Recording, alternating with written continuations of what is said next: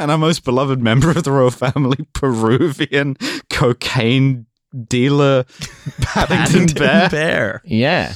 Well, it's the whole. I think the Paddington cocaine reveal is a wonderful encapsulation of the way that they intend to. There's two ways this show intends to make you laugh. Sure. One is by saying, privileged race, check your privilege, like as though that's just a nonsense set of words that make no sense. Mm-hmm. The second way the show intends to make you laugh is, I think, the trying to seat itself in the tradition of this particular type of British comedy, where Paddington speaks with a lovely accent for a little while and then drops it and says, "It's because I put cocaine in the sandwiches." That's how they do the accent, by the way. Genuine. It's terrible. And the whole idea is you're supposed to be sort of shocked at your middle-class sensibilities, but then you giggle along because you get it. It's trying to flatter its audience. It's just everybody involved is deranged. Yeah. I mean, wouldn't it be funny if Paddington put cocaine in the sandwiches?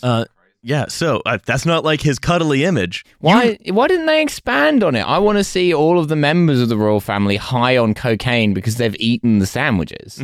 Like, come on, think about the logical implications. But then you'd have to do like a high energy Prince Charles, which is like innovative and perhaps even funny. I'm fucking buzzed. I've got to say, you come in, like me and you should open a small place restaurant. You just sell bloody quail's eggs and stuff like that. And I tell you, I'm fucking Randy.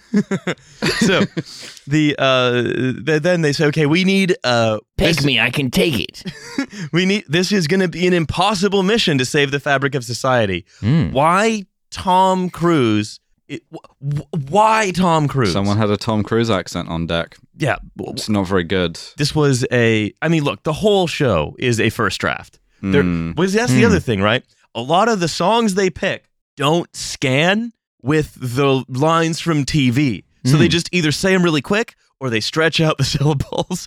Like I think the song "I'm Suella" set to "Thriller" by Michael Jackson. It's such a first fucking draft thing because every character introduces themselves or is introduced immediately, so that you don't pick that up off of the accent or anything else about them. Apart weirdly from Jurgen Klopp. Who you just have to like take on faith. It's like, oh fuck, that's Jurgen Klopp. There were a bunch of points where I had to whisper in Riley's ear who people were. Jurgen Klopp was one of them. Alison Hammond was one of them. I was like, in fairness, Riley, this is a deep cut. I'm like, this is like a daytime TV person, not even like normal TV. Yeah. But like everyone else, Suella Braverman's first line is like, "I'm Suella." It's like, okay, cool, thank you. Yeah, that's what Shakespeare always used to do when he introduced new characters. I'm Richard III. Suella Braverman should have been played by a prepubescent boy, and then I would have respected this more in the Shakespearean tradition. So then obviously, Tom Cruise shows up. Sure, why not? It's a parody. Spoilers for Spitting Image. I also understand, like, it's a parody musical. It's supposed to be like Spitting Image satirizing current events, right? They are still just saying, here's a bunch of stuff on the stage. Like, the thing is, Spitting Image, it's a skit show, right? So you have skit. Well, this is a bunch of them at once, and it's sort of like all piles in together, right? Well, I think this is like the heart of the problem, because I've watched like one episode of Splitting Image and then seen this. So maybe I'm not doing it justice, but it sort of feels already far more Spitting Image than any person should see. Yeah, I know. But like the TV show, from what I understand, are sort of like a series of skits, and those skits are somewhat contained. And so you have like, maybe 2 or 3 characters who you sort of know the reason why they're there. Like, even if the jokes are like hack and kind of like cringe. Yeah, because it'll be like, we're in a cabinet meeting. Right. You kind of know why they're there. Yeah, and with a skit show, you can like move fast and break things. And the problem with doing the musical like this is that you're now having to sort of create this weird story that incorporates, basically they're trying to sort of create a Splitting Image multiverse within their own show, and so they've got to like make it make sense, but they also have to sort of keep in spirit with the Splitting Image thing, which is why you then end up in a situation which we were talking about before we were recording, about how these characters are sort of like, they're not really, the way in which they're characterized are framed around particular lines that the writers think people know, and also what you should already think of those characters anyway. Yeah.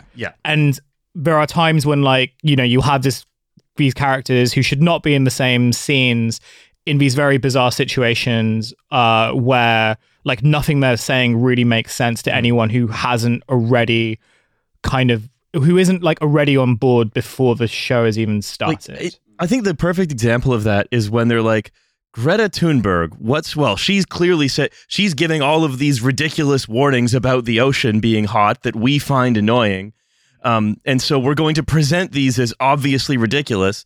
And then the other main thing about her is that she's a young woman. So she is going to, as soon as she sees the Stormzy character who's wearing a stab vest, immediately start shaking her ass at him and then jump on him because she's in love with him. Right. That again, that's just like, what's Greta Thunberg? Well, the trouble with all these teenage girls is they want to fuck Stormzy and not me, Matt Ford. Well, what is the thing about Greta Thunberg? Well, she's a young woman, and I find her faintly annoying. So there it is.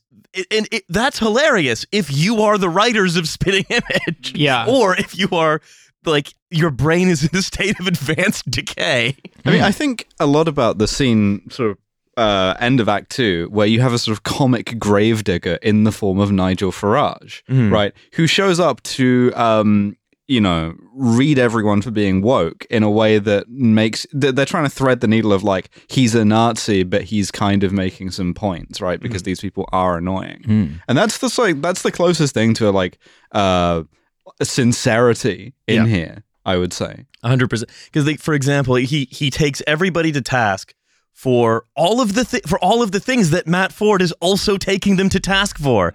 Meghan Markle being sort of annoying in California, and it's not racist. We just find you personally annoying.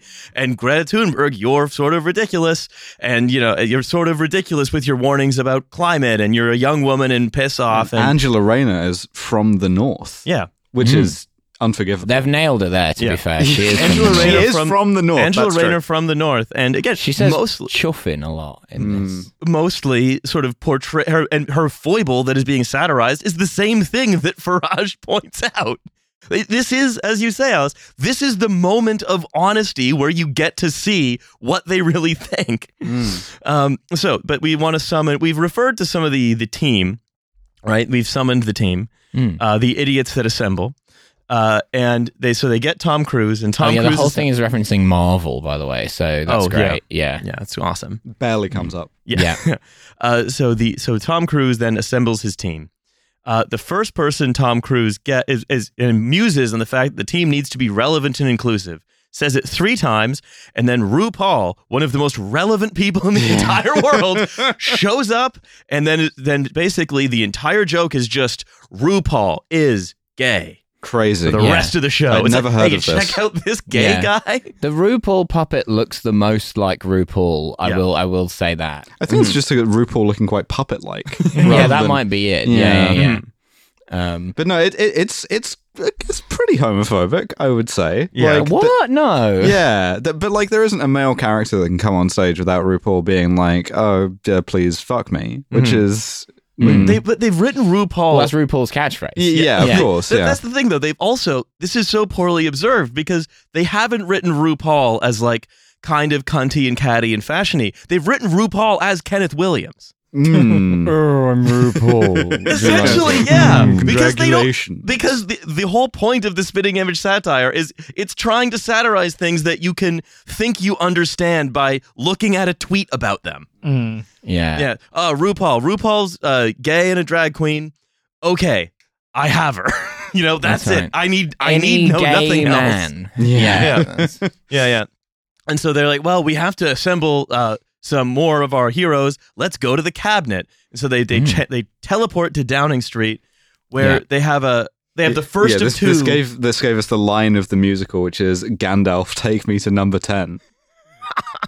Oh yeah, so the whole thing is hosted by Ian McKellen. Yes. For no reason. It doesn't make any sense. Why is Ian McKellen there? Someone had an Ian McKellen. Yeah, someone had an Ian McKellen, and we all know who Ian McKellen is. You know who this is. Doesn't sound a lot like Ian McKellen, I'll be honest. No, it doesn't. Well, and That's also, why it's good that they say, I'm Ian McKellen. Yeah. And also, weirdly, given that every other gay person in the musical, their thing is that they're gay, and also some straight people in the musical, their thing is also that they're gay, True. but comedy. Yeah. But Ian McKellen, no reference to him being gay is made whatsoever. Because they don't want to upset the boomers who might not know that Ian McKellen is gay. That's true, isn't it? Yeah. Yeah. It's there are many homosexual characters, and that's the main thing about them. No, like Vladimir Putin. God. Famously.